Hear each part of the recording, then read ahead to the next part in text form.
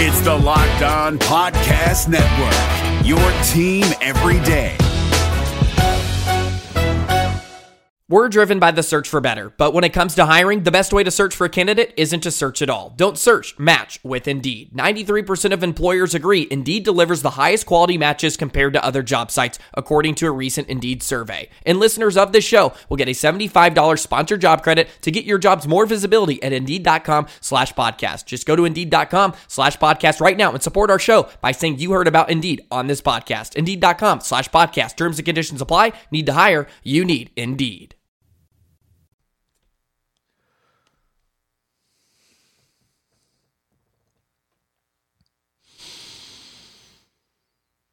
What's up and welcome to the Locked On Reds podcast. I'm your host, Jeff Carr. Thank you for joining me here today. We've got so much to get to. I really want to dig into the season that Eugenio Suarez had in 2021. You say, oh boy, here we go. Going to talk about some bad stuff. I'm going to tell you why I saw signs that he's back, signs that he's going to have a much better 2022 season. I'm going to tell you why that is of the utmost importance for this Cincinnati Reds team. We're getting into all that today. So this week, we've got a packed week. Last week was kind of weird. Time got away from me. We only had 4 episodes. This week, I got 6 for you. We're going to have a bonus on Thursday because there's so much historical stuff that went down on this date in Reds history coming up this Thursday, and Cam Miller's going to join us to talk about that. We also got Wick Terrell later this week talking about this Reds season and where the Reds are going in the offseason with a bold prediction to boot. And we've got Paul Holden from Locked On Rockies who's joining us on Wednesday to talk about Nick Castellanos and why the Rockies are going to be one of the first teams lining up if he uses that opt-out. We're going to talk about all of that this week. You're not going to want to miss any of it. Make sure that you're subscribed right here on YouTube or you're following me on your favorite podcasting app.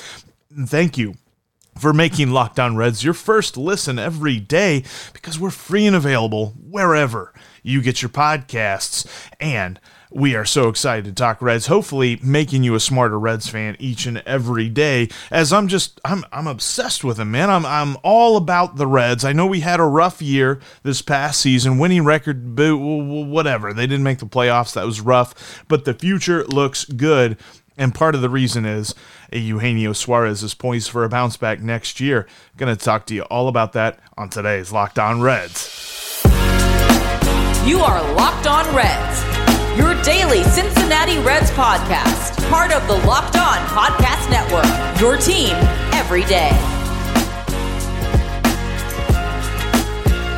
One of the things that I like to do when I talk about players bouncing back or players that maybe aren't necessarily getting the love that they deserve, maybe they're getting unlucky or something like that, is the fact that I'd like to look at like BABIP and stuff like that. We're not actually doing that today. This is a little bit of a change up here, but make no mistake about it. When it comes to Eugenio Suarez and when it comes to his role on this team, it is of the utmost importance. And whenever we reference from here on out throughout the offseason, in between now and opening day for 2022, I want you to remember what is today? October 18th.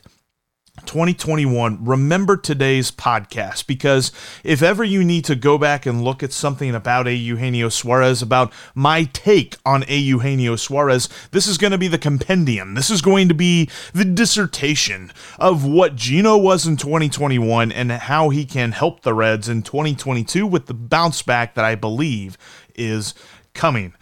Firstly, and let's throw up this nice picture of here. This is after he hit a home run, obviously. But Eugenio Suarez is one of the key members of this team.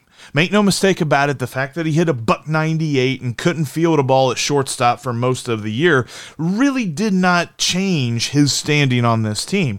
We can debate as to who's going to be the face of the franchise. If Nick Castellanos doesn't opt out, I think Castellanos becomes the face of the franchise, but and the way Joey Votto had his 2021 year definitely kind of took the torch back. It felt like he handed the torch to Gino in 2019, and maybe he kind of took it back for safekeeping this past season. But Gino showed life in the month of September, and it was something that all year long He seemed to be plagued by bad plate discipline. He seemed to be plagued by, maybe it was mechanics, maybe it was mentality. Gino's a big mentality guy. When you talk about Joey Votto, you know that he understands every detail of the mechanics of a baseball swing.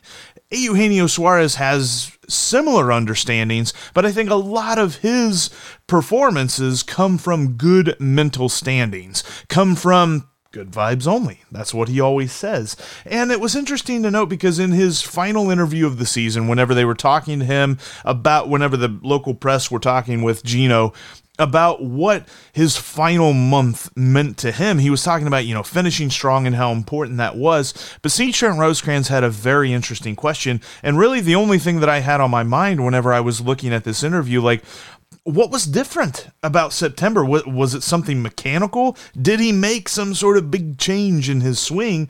And Gino had an interesting answer for that.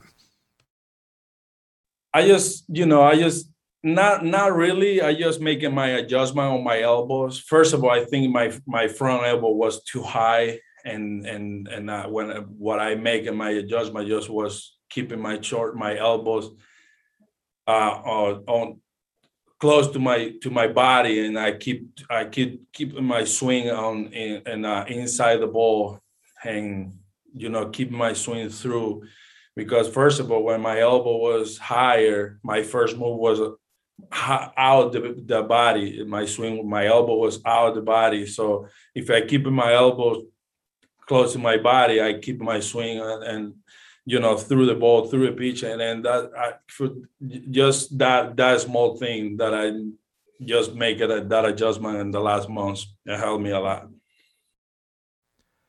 Much of that interview, he was talking about, how he was in the good mental state, how he felt a lot better and things like that as the season moved along, because obviously he went through a long period of time where you can only imagine what the thoughts were in his head. Like, why on earth can I hit the ball? Why on earth am I hitting below 200? Why are people talking about renaming the Mendoza line to the Eugenio Suarez line? Things like that. But I understand the mechanical side of things. Kind of approaching it, obviously I'm not a professional baseball player, and I'm not really a professional golfer either. I just like to get out there and swing the sticks and have a few brews.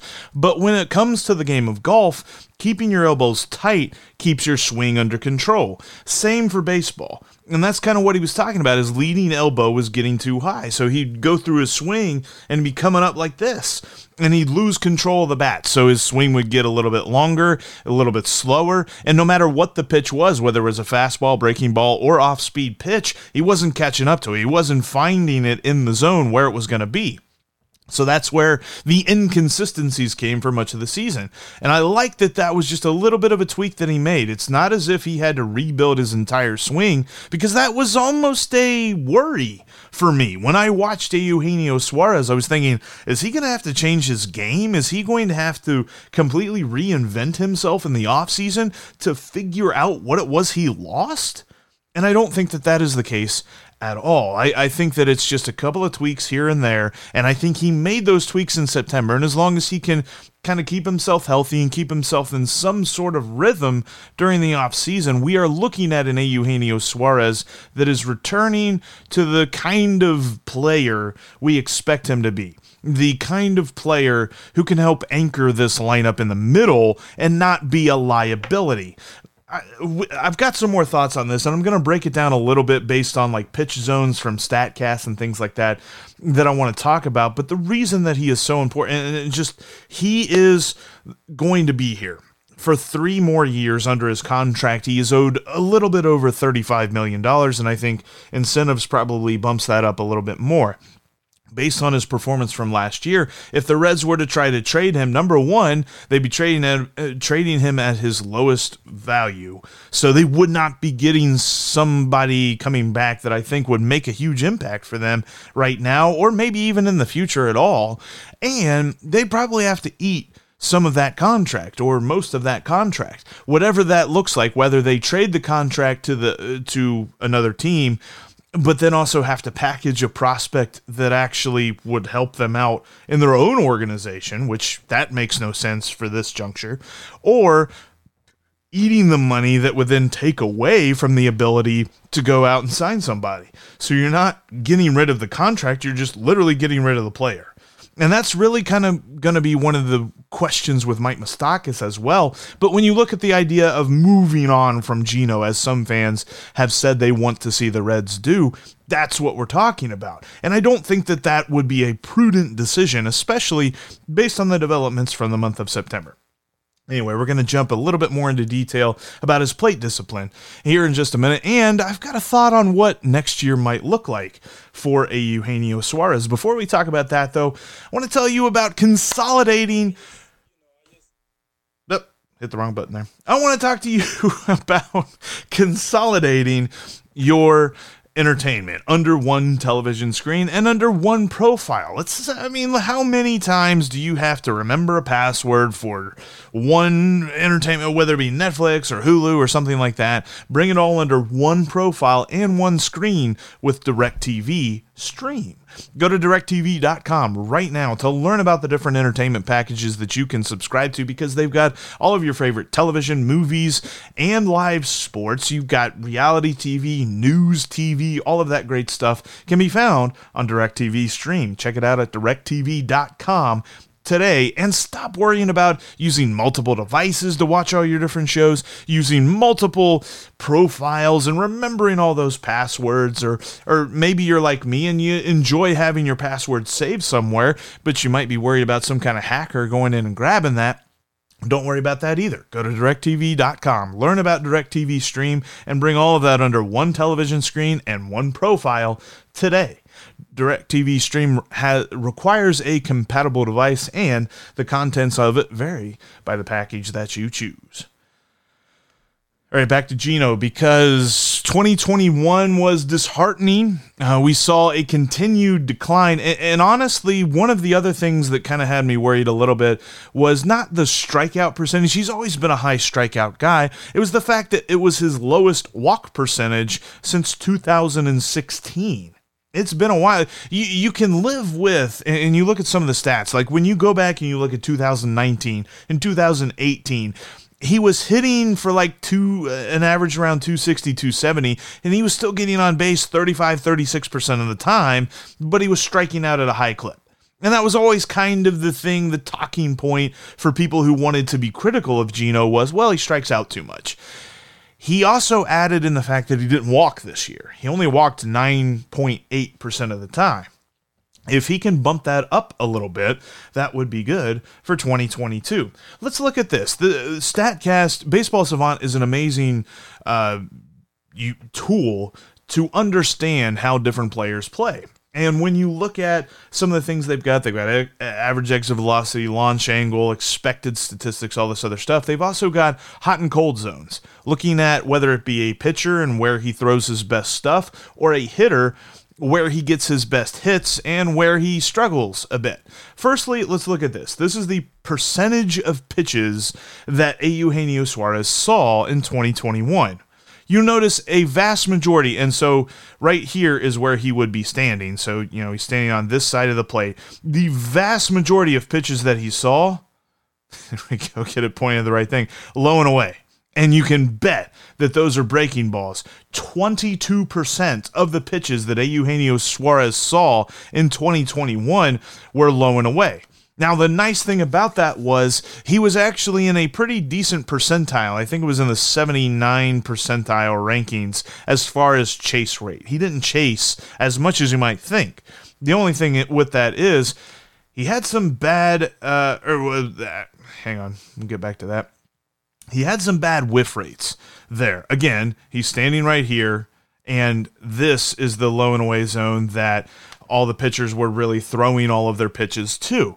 He whiffs on 64% of the swings that he has there. The good news is he doesn't swing at it a whole lot. He only swung at it 25% of those pitches. And I think the total number of pitches, and without overloading you with all these different zones, I think he saw somewhere around 500 pitches low and away. He only swung at 25% of those. The problem was when he swung, he missed it almost 65% of the time. So he needs to get a little bit better at that, learn how to take those pitches as they come. Maybe, you drop your bat a little bit. Maybe you just poke it out into right field for him to go the other way. Or maybe you just lay off it at all. I'm sure that they will come up with a plan for that this offseason.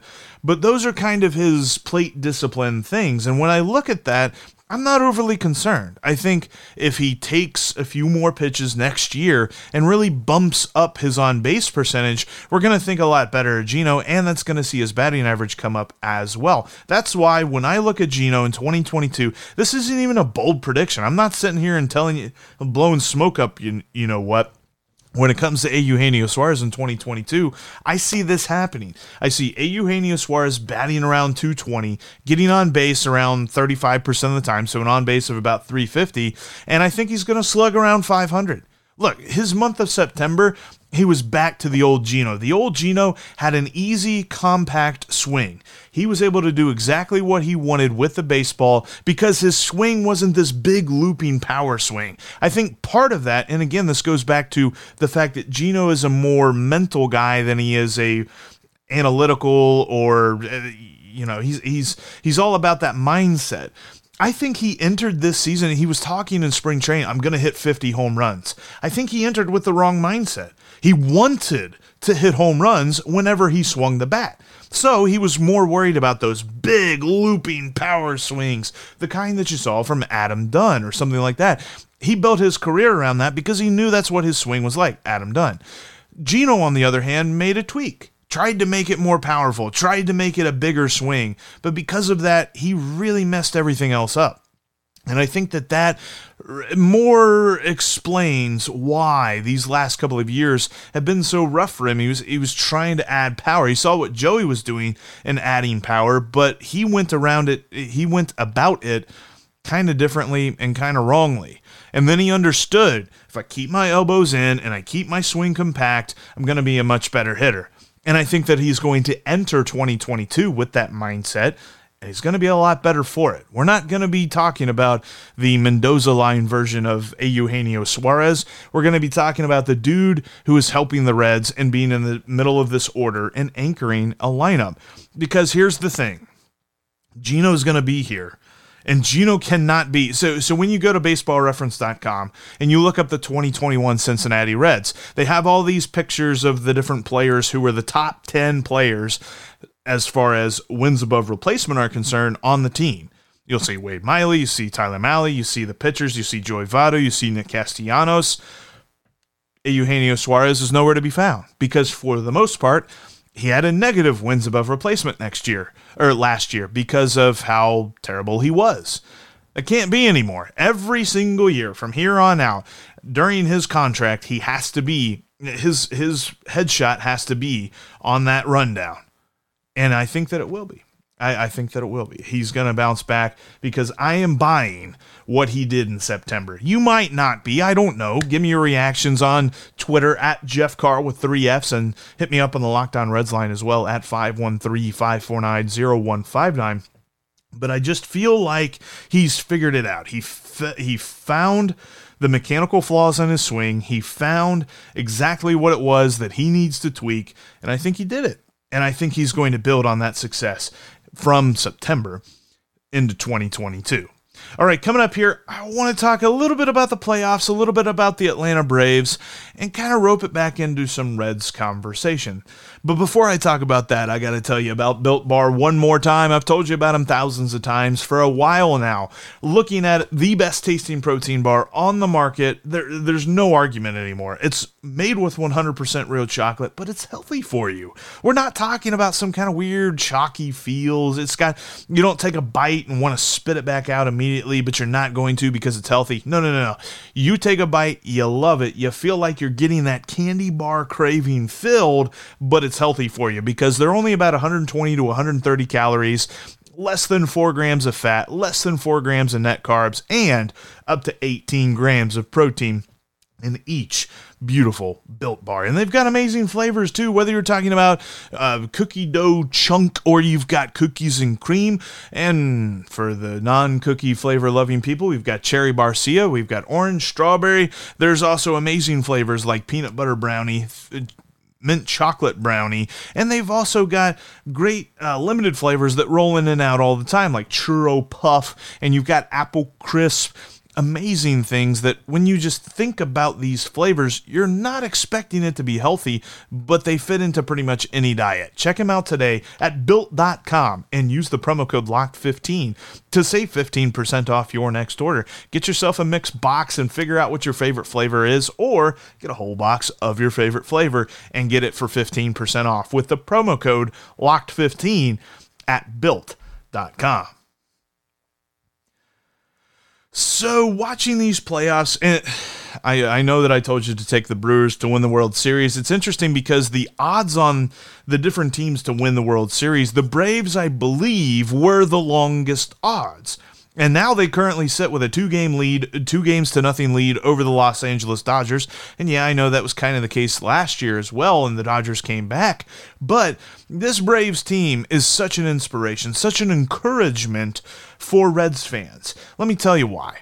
They did this thing where they saw contention coming, and they went all in. There were a couple of teams this year that you could kind of argue the contrary. They went all in and it didn't work. And there's some people that are starting to do that. They're like, ooh, should the Reds be a little bit conservative? No, they've got to realize the opportunity in front of them. The Braves did. And honestly, the Braves, their opportunity wasn't even as self-explanatory as where the Reds were at the trade deadline. The Reds looked to be close to contention at the trade deadline. The Braves were under 500. They just realized that they played in a division that was ripe for the taking. The Mets at that point were ahead in the NL East, but they knew that the Mets were not going to be there for long. And they knew that the Phillies were a shaky side as well, so what did they do? They looked at their deficiencies and they attacked them. They brought in some good hitters like Jorge Soler, they brought back Adam Duvall, and they got going with these moves. And they also, they helped out their bullpen, because what does any contending team need? They need more relief pitching. And they went and they did that. It's an inspiration to me to see the way that the Braves attacked this trade deadline season of this past year, and now to see where they are, because this is something that the Reds need to realize. We are coming into an offseason where they can answer some questions with some moves.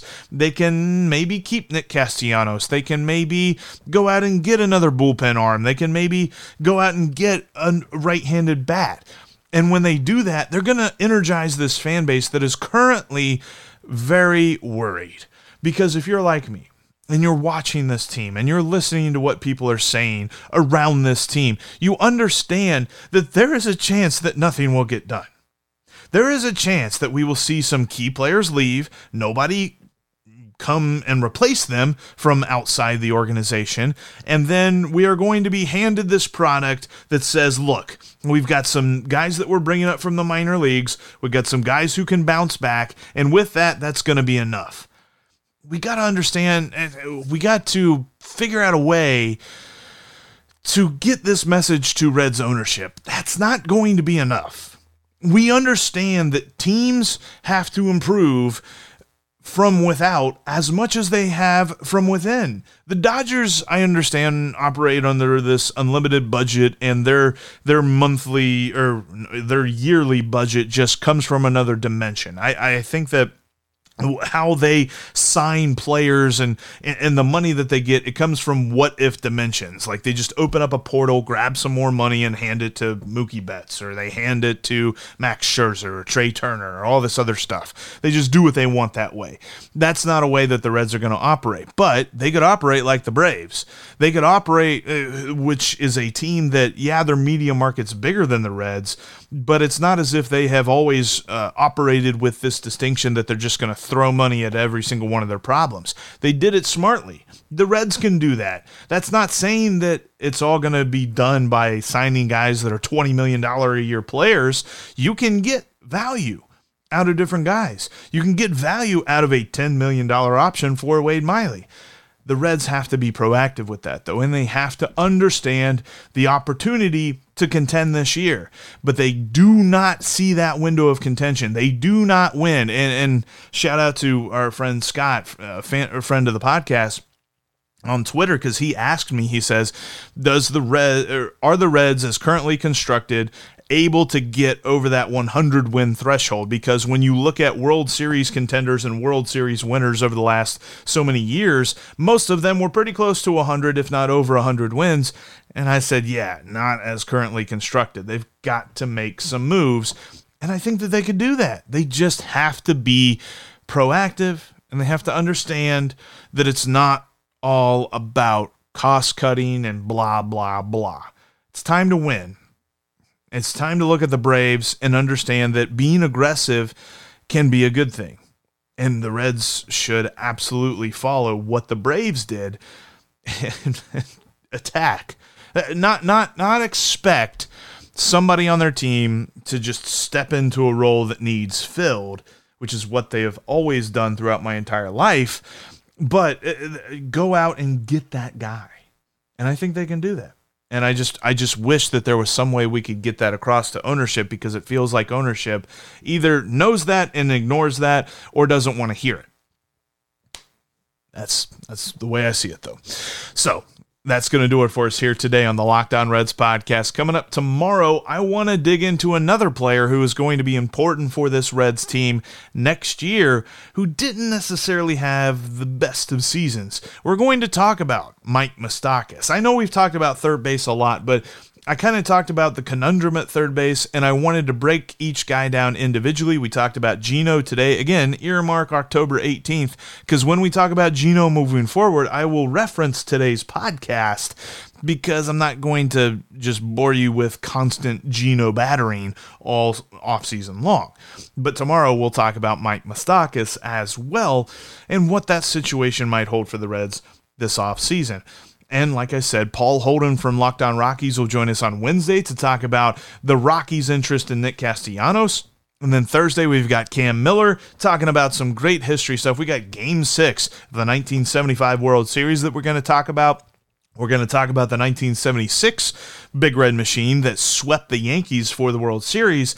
And we're going to reminisce about the Reds bringing David Bell on to be the manager of the Reds, of the ball club, and the fact that he's going to be here for a few more years. And then on Friday, Wick Terrell will join us to put a bow on the season and talk about the offseason with the bold prediction to boot. That's all coming up this week. Make sure that you're following and subscribe to the podcast wherever you get your podcast. And thanks for making us your first listen. Now go check out the Locked On MLB podcast, as Sully's got you covered from all angles for this playoff race and the playoffs that are currently going on, the ALCS and the NLCS. That's Locked On MLB, just like Locked On Reds, free and available wherever you get your podcasts. I'll talk to each and every one of you tomorrow.